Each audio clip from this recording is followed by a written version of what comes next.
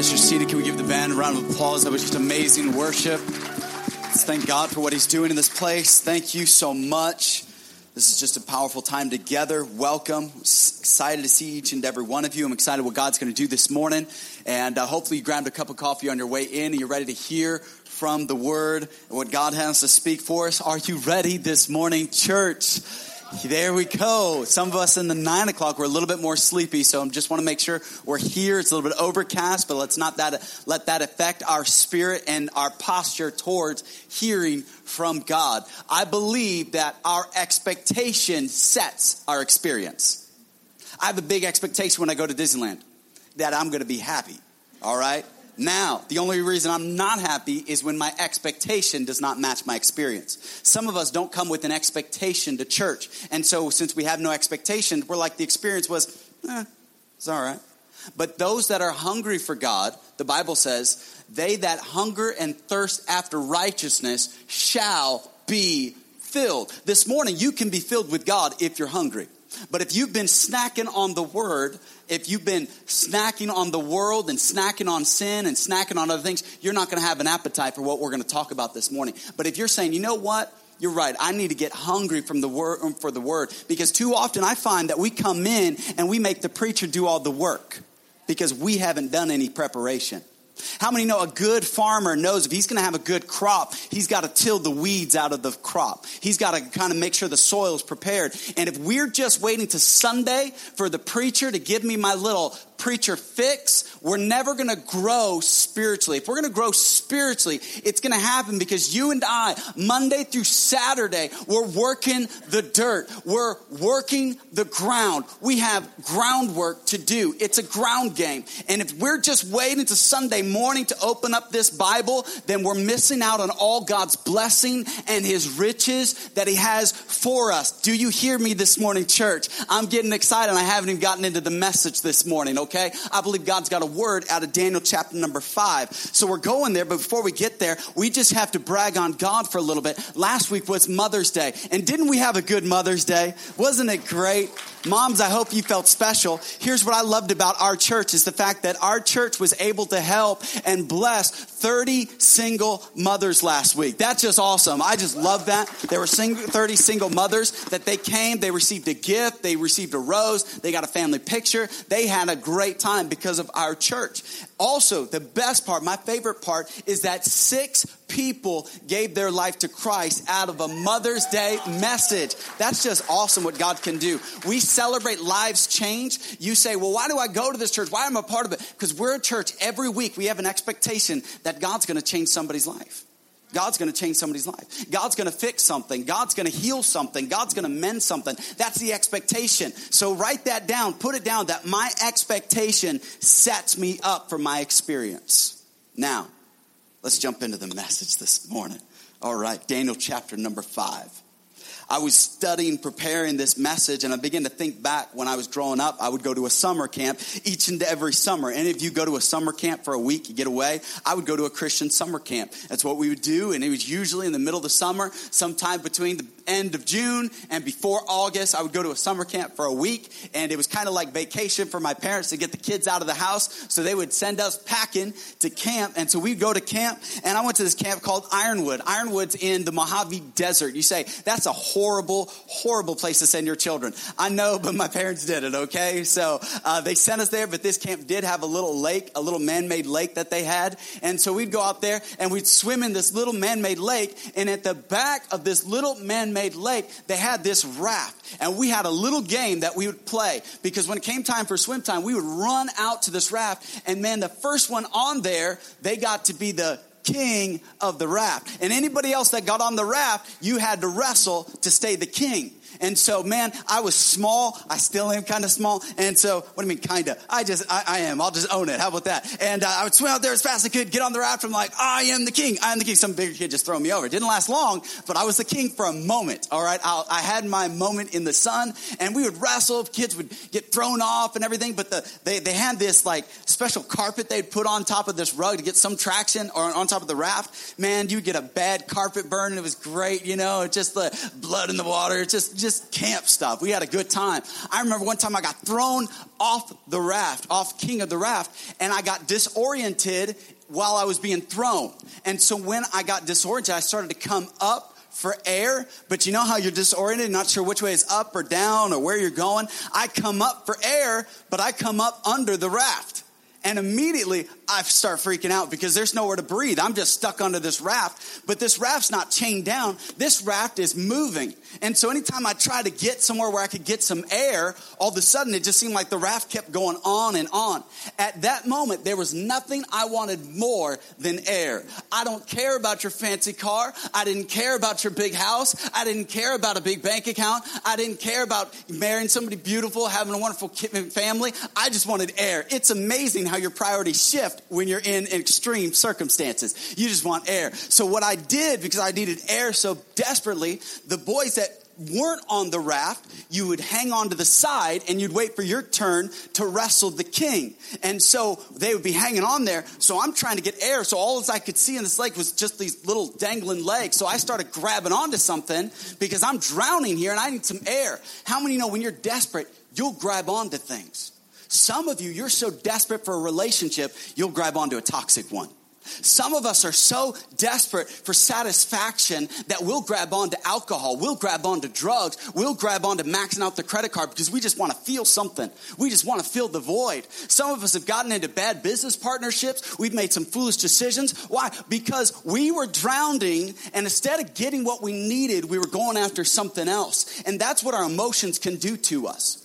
Our emotions, when they're not put in check, will make us want to grab onto things that they can't sustain us. That's why only Jesus can actually sustain us, satisfy us, and fill us with what we need. And so in this series, we've been looking at how to manage our moods without our moods manipulating us. Because too many of us, we go through life based on how we feel. Some people go to church, not y'all, but some people go to church when they feel like it. Not you all, but other people. Look at the empty seats. Those are the ones that are in bed right now saying it's a little bit overcast and my coffee sure smells good. And oh, look, golf's on. Like, for real, you're going to stay home and watch golf? I just don't get it. I don't get it, all right? And so they just found something to get comfortable by. And I find that today we live in a culture and a society that we just want what I call a fast food joy.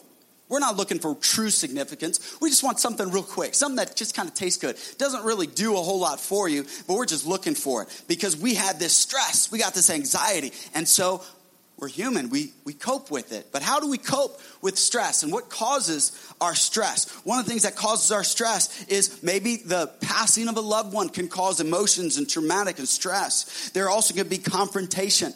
Sometimes we have this stress because we know we got to confront somebody or a situation, and that's causing stress. Maybe you're a manager or an owner or a boss here, and you know this week you have a conversation you have to have, and you're not looking forward to that conversation, so it starts the anxiety. Even right now, you're thinking about it. Your pulse rate's climbing a little bit, heart's beating, palms are getting sweaty. Another thing that causes stress, the marriage can cause stress, deadlines. It's almost the end of the school year, so students, they got finals coming up and all their deadlines that are happening. That project, they had 9 months to do it, and now it's got to be done tomorrow morning.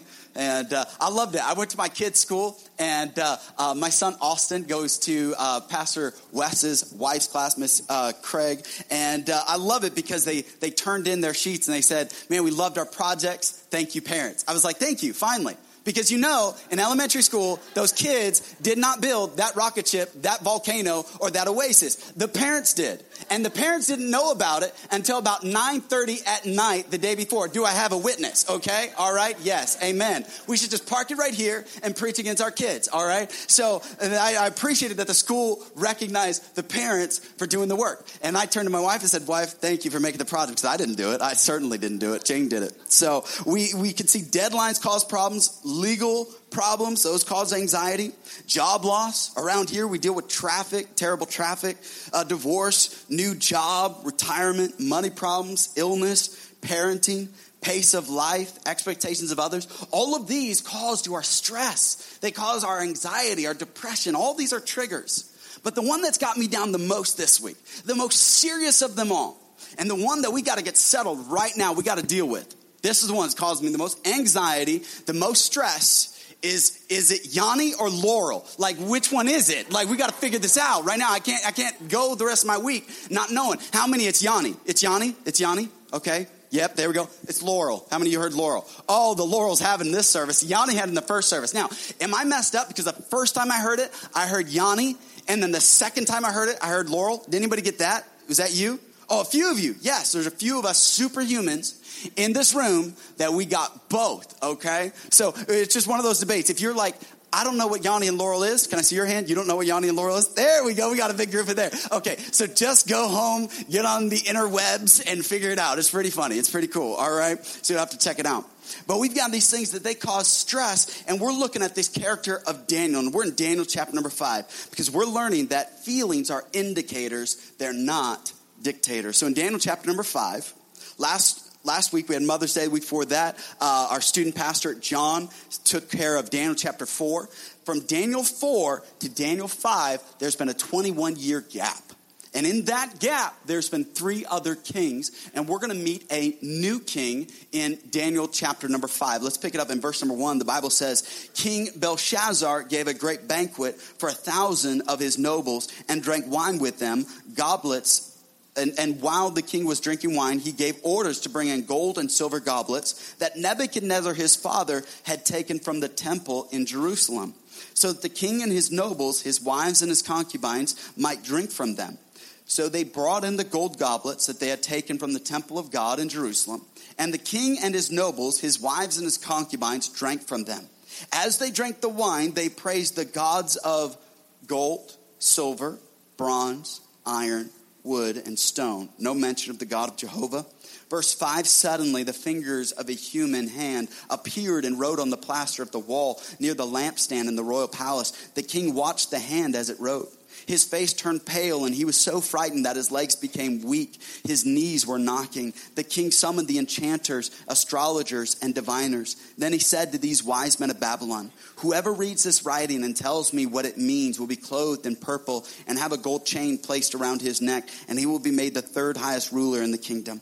Then all the king's wise men came in, but they could not read the writing or tell the king what it meant. So King Belshazzar became even more terrified, and his face grew more pale. His nobles were baffled.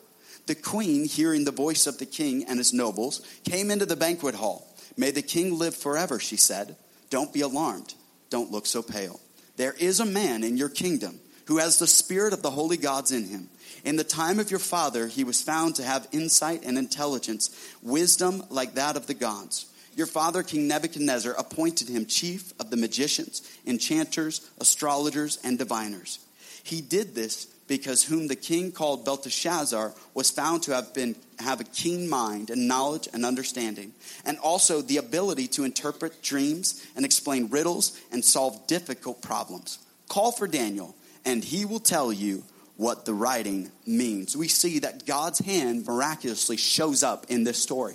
I once showed my children a Bible series that they did a cartoon dramatization of this, and this part gave them nightmares. They woke up in the middle of the night and they just said, hey, I'm having nightmares of this hand. And just imagine that this hand out of nowhere just starts writing on the wall. I call this God's graffiti. All of a sudden, God's hand just shows up and he starts writing. Now, many of us, we want a word directly from God, but here, this king, he gets a note directly from God, and God starts writing it on the wall. And at first I thought maybe this is the first time we see God's hand writing something. But here's what I've learned, that God's hand has been evident throughout history.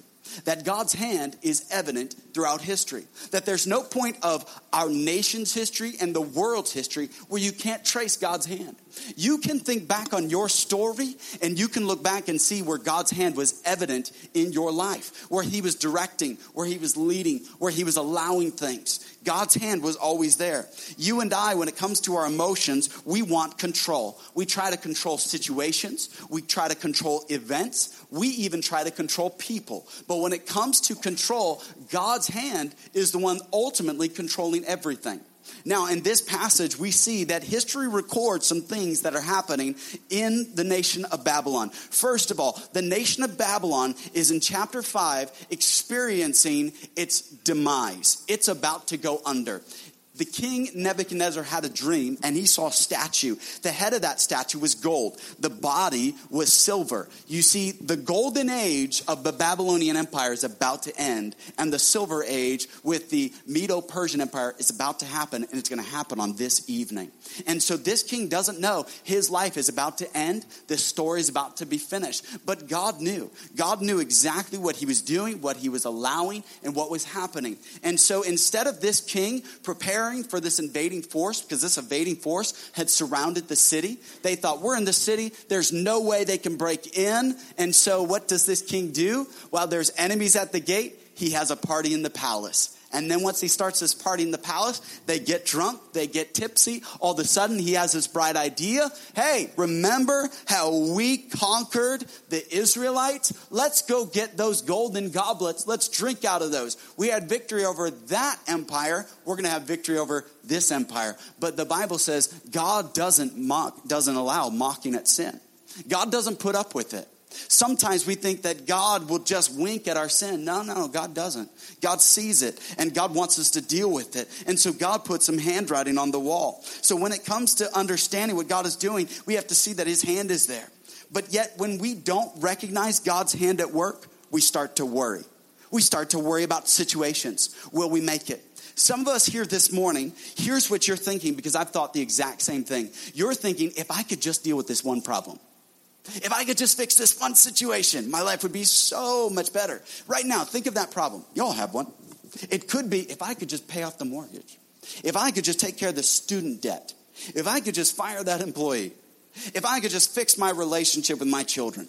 If I could just, and you've got that one big thing that if you just had this, if you could just fix this, then everything would be better. But here's what I've learned. I'm not very old, but here's what I've learned. As soon as I deal with one problem, there's another one already on its way to take its place. And it doesn't come solo. It likes to bring a buddy. You got in those problems that have friends? How your friends brings their friends over? You're like, I didn't invite you to bring your friends over, okay? You didn't, no. Didn't bring the whole gang. And so we think that, God, if you would just take care of this one problem, then I'll be okay. You see, God wants to give you a better perspective. God wants you not just to focus on the one problem. He wants you to see that, God, you've got this. You're in control. God, you're going to take care of the finances as I trust you with my proper stewardship. God, you're going to take care of my children as I raise them in the nurture and admonition of the Lord. God, as I love my spouse, you're going to take care of our marriage. As I am faithful as a husband or faithful as a wife, God, you're going to do your part. God, as I try to be honest and forthright and kind and diligent in my job, you're going to take care of me financially. That as we do our part, God does his. Sometimes we come on Sunday and we think, well, God's got to do this for me, this for me, this for me, and this for me. And you're missing out the fact that God's saying, no, you're my human element. I work through you. You see, we're the channel. We're the vessel that God wants to use. And so God is saying, hey, don't worry about it. Because what does worry do? Worry is simply bringing tomorrow's problems into today's possibilities. That's all that worry does. It really wrecks your possibilities for today because you're missing out on what could be because you're focused on what might be. Let me say it again. You're missing out on what could be because you're focused on what might be. Because there's a lot God wants to do, but if you're not present to see it, you're going to miss out. You're going to miss out on all the things God wants to do. Sometimes we miss out on what God is doing in this church because we didn't come. We weren't there. We didn't experience it. And God wants to do something. Sometimes we miss out on God's word because guess what? I don't know if you know this, but you don't have to wait till Sunday to open your Bible. Shocker, I know. You can open it tomorrow. You can. And guess what? God will speak to you. He will reveal his spiritual truth to your life. Hey, you can have great communion with God. Hey, you can turn on K-Love and you can have a worship service in your car. I don't know if you know that. You can have a moment with God at any moment. You can. So stop worrying about it and understand that God, your hand's been throughout history. And your hand is going to be at work right here and right now. You see, worry is to rehearse the problem without a solution. That's what worry is. It's to focus on the problem and to never think about the solution.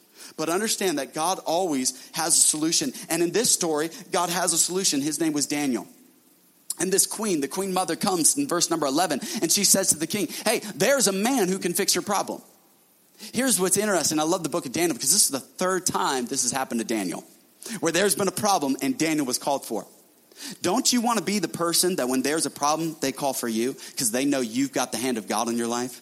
That they know that you hear from God, that God works through you, that God speaks through you. That's the type of person that I want to be. I want to be the type of person that, you know what, I hear from God and God can speak and work through me, that there's a relationship there. So they call for Daniel. Now, here's what's interesting. The culture of Babylon is deteriorating. It's shrinking. It's getting smaller. It's getting weaker. There are enemies at their gates. They're about to take over. They've been taking land, and yet this country is morally decaying, but yet Daniel is not being swept up in that. He's over 80 years old, but Daniel is staying true to his calling. He is not compromised. He is staying committed even at 80 years old. Daniel is still being faithful. You see, culture around you can be deteriorating, but that should be the mark of a Christian, that we are still thriving while everybody else is deteriorating, where we say, you know what, God's just blessing. God is doing something. I'm faithful to him, and he's providing, that I don't have to go with culture. I don't have to get stressed out like culture does. I don't have to be bombarded by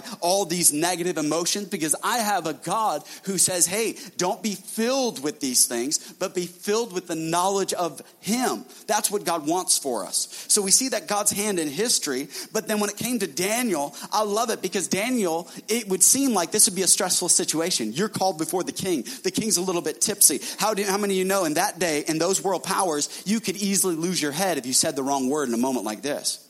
And so some of you get called in for the boss. You get called in from a difficult situation, and that'll cause stress in you. I wonder why Daniel wasn't stressed. But then I remember, this is the third time he's been here. It always helps to deal with stress when you know you've been there. You see, I don't need a map to drive to my house in Fresno, my parents' house. I've been there before, so it's not stressful.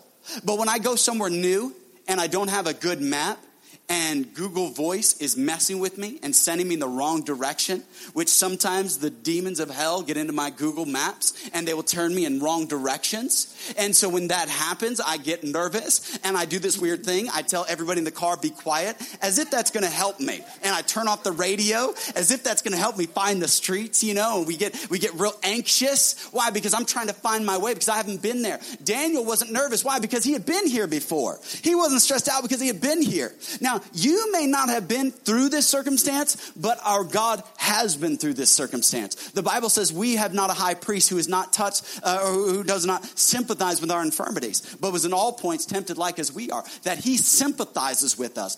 Jesus has been through this before, so we can trust him and we can say, God, you've been through this before. I don't have to be afraid. So Daniel stepped into this moment because he knew God's hand in history. Secondly, we see that this is not the first time God's hand is evidently writing. You say, where was the first time? Exodus chapter number 20. There's a man by the name of Moses. He's on a mountain and he's speaking with God. And God takes 2 stone tablets. And the Bible records in Exodus 20 that God with his own finger began to write the 10 commandments. He began to write what we call the commandments for our conduct. You say, what do you mean the commandments for our conduct? Thou shalt have no other gods before me. Thou shalt not kill. Thou shalt not destroy. Thou shalt not worship a false god. Thou shalt not covet. And on and on and on. We have these 10 commandments. What are these commandments? They're the commands for our conduct, how we should live. How many know things that happened in Texas on Thursday probably would not have happened if we had a bigger emphasis on the commands? If we went back to some of the things that God in his word said, and if we taught them, and if we started living them and started to apply them. You see, we're in a nation now that's very much like Babylon. We're deteriorating because we've lost our commands of conduct. And I find too many Christians, we're looking for fast food joy instead of the joy of the Lord. You see, there's a joy, there's a peace that God has that he says it passes understanding. It's a peace and it's a joy when everybody else looks at you and says, how do you have such a joy? How do you have such a peace? I just don't understand it. You say, that's right. It's from God. It's divine. It's from above. And so we only get that by feeding on God's word. So we need to feed on God's word. That's where we get this commands for our conduct. That was the first time God wrote it out. And then in Daniel 5, this is the second time. But the first time was God giving commands. The second time is God giving judgment. It's God's judgment. But he starts it off with a warning on the wall. You see, God gives this warning on the wall to these people. He writes on the wall. He writes this words in an unknown language. It was mene, mene, tekel, upharsin. That was the word. I know many of you thought I was going to go any, mini, miny, mo. No. It's mene, mene, tekel, upharsin, okay? And we're going to get into what it means. But God says, hey, I've got a warning for you. And I think this is what God has got for us this morning as we look around and we see that there's all this stuff happening. You see, they were throwing a party while enemies were at the gates. And they started to get into some unhealthy things. I remember I worked at a college in Lancaster, California, and it's in the Mojave Desert. And just outside of Lancaster was another sprawling metropolis called Lake Los Angeles. I'm still looking for their lake, not so I can be king of the raft. I'm just looking for their lake. It's in the middle of the desert. There's no lake out there. And I would run what we would have called a bus route. And we'd pick people up on a Sunday and we'd bring them to church. It was just a small little community, maybe 1,300 people, not real big. And we'd drive out there. But one of our stops where we'd pick up children, I remember going to their house because there was something unique about this house. When you'd walk up to their door, there was handwritten Bible verses covering the doorposts of the door. And then you'd walk in the hallways, there was more handwritten Bible verses on paper just stuck to the wall everywhere. Bible verses. And it was, when you talk to the parents, they said, we just want our kids to know God's word. We just put it everywhere. And it was everywhere. And you see, that's God's way of saying, hey, I'm giving you a warning. I'm giving you this warning where you can see it. I don't want you to forget about it. And so God writes it on the wall. But what does he do? He partied. He was missing a moment because of the moral decay. You see, private compromise will always result in public collapse. And I think we forget that in the church. I think sometimes we come to church and we think that I can live however I want to and it's not going to have any consequences. This week I got 2 phone calls from pastors who had affairs. And I was so heartbroken because they told me, well, it happened a long time ago. I was saying, but you covered it for how long? You just thought it would never come back to bite you? You just thought it wouldn't affect your relationship? You just thought you could get away with it? You just thought that God wouldn't bring it up? There is a law of sowing and reaping. Galatians 6:7. Be not deceived. God is not mocked. Whatever a man sows, that will he reap. He that sows to the flesh will of the flesh reap corruption. But he that sows to the Spirit shall of the Spirit reap life everlasting. You see, there is something that we've sown that we're going to reap a harvest because we've sown those seeds. And when those men called me and I spoke to them, I was devastated for them. I was hurt for them, what they were going through. But I said, hey, this is the bed that you made, and I'm sorry you've got to lie in it. Now, I'll pray with you. I'll support you. I want you to get the help that you need. But understand that God is not mocked. When you give into this private compromise, no one will know. Guess what? There will be a public collapse. And this is something where the church needs to take serious, because I think too often church kind of has this emphasis where, hey, it doesn't really matter how I live. No, it does. We're to be salt and light in this world. That means we're supposed to be a difference about us. There should be something. What really upset me was that they not only broke apart their families, but that they brought shame to the name of God, that they broke apart his church, his institution, and they did something to hurt it. That breaks my heart as we're here doing all we can to get people to see church as something that is good for the community. It's a way that we share God's love, and they're there tearing it down. It's like building a sandcastle. You're trying to build it on the beach, and here comes the tide washing it away. You're saying, man, I just did all this work, and there it goes. And so for us, we've got to say, God, I want to be right for you. I want to live right. See, also, if you live for the truth, you won't lose with a lie. You see, he didn't decide to live for the truth. He thought, hey, our forefathers, they stole these goblets. I'm the king. I own it. I can drink out of them. I can do whatever I want. And I think sometimes we get in positions where you think, well, I don't care. I'm just going to do my own thing. And we sin with impunity. And I think too often we don't think that God sees that.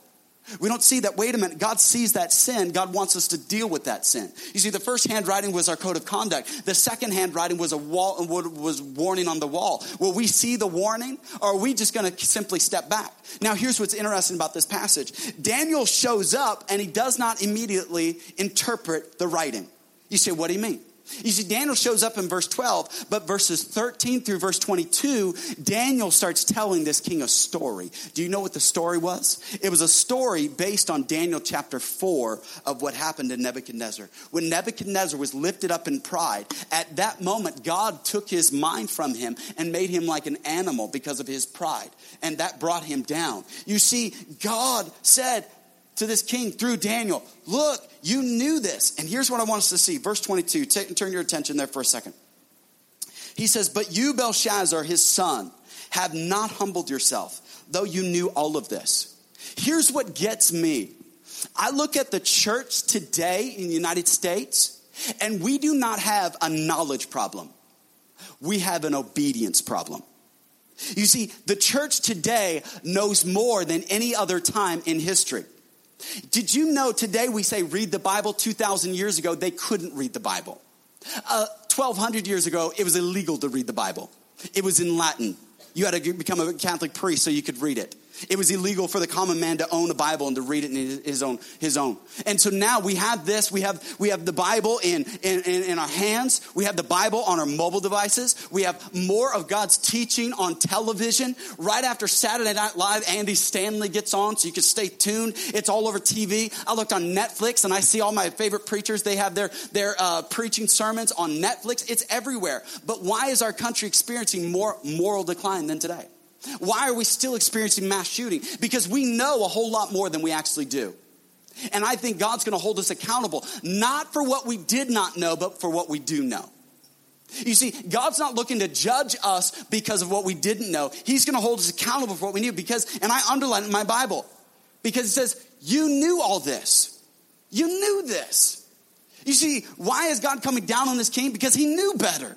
Have you ever looked at your children and they did something wrong? And you're like, you know better to do that. Why? Because you taught them. You put time and energy, and yet they still did the wrong thing. And God here is judging this king, and God's not going to hold us guiltless either, because God has given us his word. Here's the thing. I meet Christians all the time. Oh, I just want to go deeper, Pastor. I just want to go deeper. And I stop and I ask them the question, hey, before you go deeper, what have you not applied that you already know? Let's go back.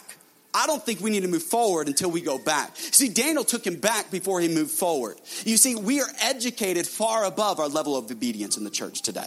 So it's time that we say, God, help me to not just know it, but to apply it, because that's where the impact is. A lot of people today, they have a big idea and they think the big idea is going to equal impact. No, that's not how it works. There's a young entrepreneur. He's got this great idea. It's the next big thing. And he thinks, man, I'm going to make it. No, idea and impact is not how it's going to happen. It's idea, implementation, impact. It's the same with the believer. It's we take God's word, we put it in our hearts, we let it start working in us and through us, and that changes us. You see, the Bible says that old things are passed away. Behold, all things are become new. When you became a Christ follower, God changed your nature.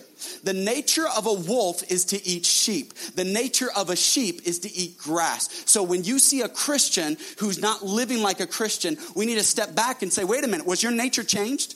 Did God ever change your nature? Because the nature of a wolf is to eat a sheep. The nature of a sheep is to eat grass. But yet we see sheep that aren't living like sheep. They're living like wolves. And then we step back and say, wait a minute. Have you actually received the gospel?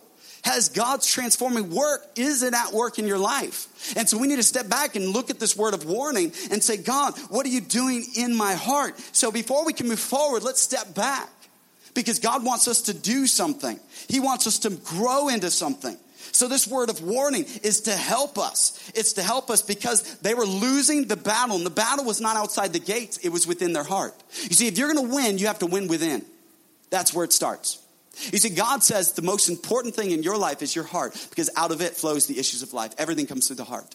So if we're not guarding our heart, what we put in it, what we surround ourselves by, I can tell you this, if I start surrounding myself with people that do wrong things, I'm going to be heavily influenced to do wrong things. I'm going to be heavily influenced to be the wrong thing.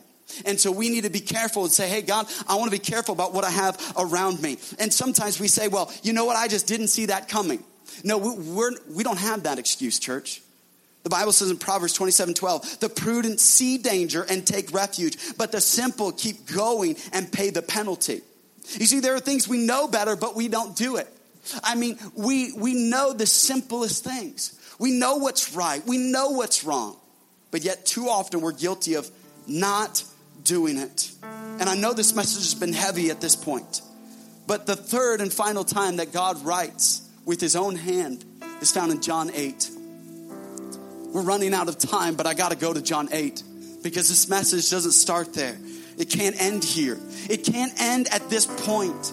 It can't end with us feeling the weight of our sin on us. It can't end with us feeling this guilt and this shame. And shame makes us want to hide. It makes us want to run from the church, to run from our life group, to run from his word, to not seek God in prayer. So we can't end here, church. It can't stop here. We see that God's hand is in history. We see that God, he gave commandments for our conduct. We see that God wrote on the wall a warning. But then I see this beautiful picture of God once again with his own hand writing something. And in John 8, the Pharisees brought a woman who had been immoral. She had been caught in an adulterous affair. And the Pharisees, they grab her out of the act and they throw her before Jesus. She lands in the dirt, barely covering herself. And she's lying there in shame, tears coming down her face. And what does Jesus do? While the crowd around her is picking up stones because by God's hand that he wrote the commandments, the law said to stone her. That's what the code, the commandment said. And so they begin to pick up stones. And Jesus, he does something unimaginable. He gets down. You think, is he going to grab a rock? What's he going to do? What's Jesus going to do? What's he reaching for? And he starts with his finger. He begins to write something. With his own hand, he begins to write in the dust. Here's a woman with all the shame, with all the guilt, with everything that she had done wrong. And there she is, humiliated before everybody. And there's Jesus, perfect, spotless Son of God, who's going to die on a cross for her sin. And there he is. What is he doing? Is he writing? Is he writing her sin? What's he doing? And as he's writing, something starts happening. The longer he writes, people start dropping their stones. He writes some more, and then one by one, the Bible says the oldest from the youngest begins to leave the crowd. They walk away. We don't know what Jesus was writing. Was he writing their names and their sins?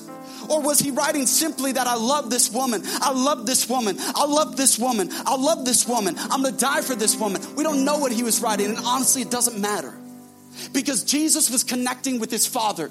And his Father in Genesis chapter 2 stooped down in the dust. And the Bible says he formed man out of the dust. And here Jesus is connecting with the Father. And he's doing what the Father did. And Jesus is saying, once again, I'm writing in the dust. Dust symbolizes humanity. And he was writing. And I want you to understand, yes, God gives commandments for our conduct. God gives a warning on the wall. But I want you to see that grace is found in the ground. Amen, church?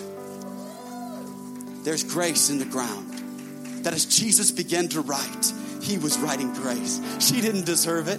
She didn't do anything to earn it. But God said, when everybody had left, Jesus looked at the woman, and he looked at this woman. He said, hey, where are your accusers? And she says, they're gone. And he says, I don't condemn you either.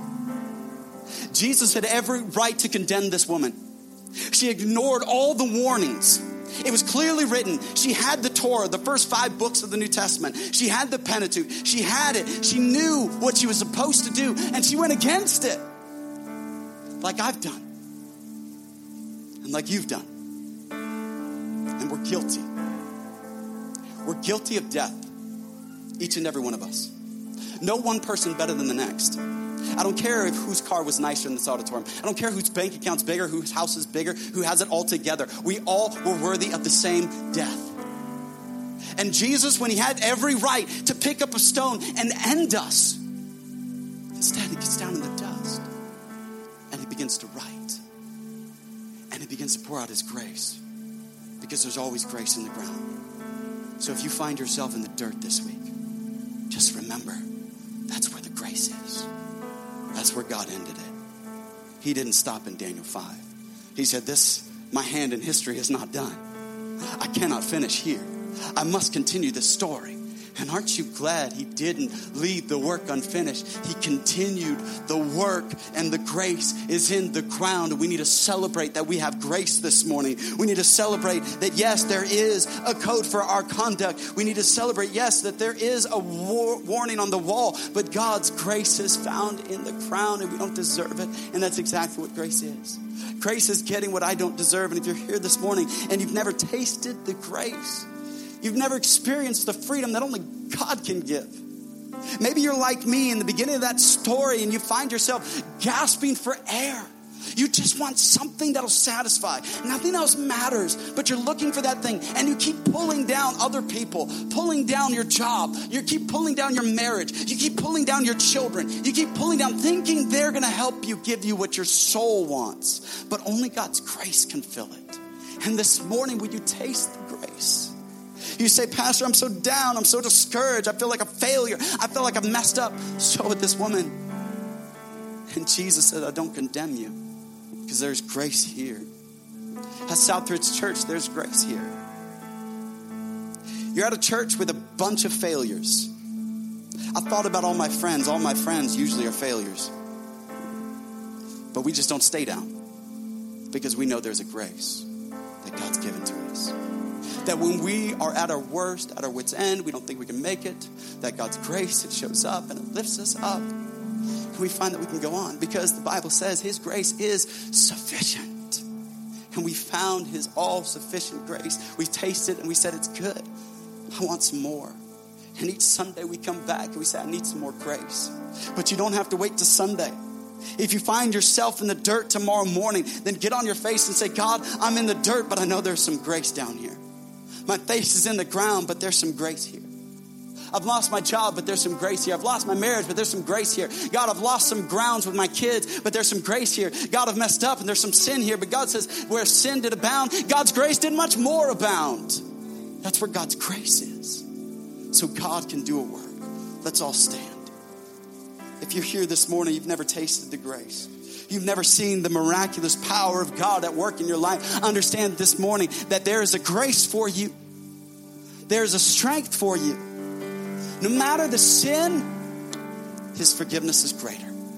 No matter the struggle, his grace is there. And with every head bowed and every eye closed, you say, Pastor, I need that grace this morning. I'm dealing with something today. I don't know how I'm going to make it. There's this big problem. There's this big obstacle. And I need to taste the grace. God, I've sinned and I need some grace this morning. Is that you? Would you lift up your hand? Nobody's looking. Let me pray for you. You say, I need that grace. I see that hand and that hand and that hand. There are people all over this auditorium. They're tasting the grace and forgiveness of God that he offers. I don't have it. I don't deal it. God does. Jesus, through his son, we've been made clean. And so we have forgiveness. Or maybe you're here and you say, I've never given my life to Christ. I want to follow him wholeheartedly. I want to turn from my sin. I want to follow Jesus. I want to taste it for the first time. Maybe you know today that if you don't have Jesus, you don't have anything. And today you're saying, I need Jesus more than anything. I want to receive him as my Savior. We call it in the church world getting born again. It's where we accept Jesus as our Lord. We dethrone self in our heart. And maybe today that's the decision you need to make. And with no one looking around, you say, today I want to ask Jesus into my life. I want to be born anew, born again from the inside out. I want to win within. Is that you? Would you slip up your hand? Is that you? You want to receive Jesus Christ this morning? Anybody like that? If at any moment you say, God's working on my heart and I want to speak to somebody about it, you can find me after the service. I'd love to pray with you and show you how you can know that Jesus is your Savior and you can taste the grace. But right now we need to sing and worship God. Let's sing this song. It's called Revelation Song. Let's sing it together as a song of worship that we've tasted the grace.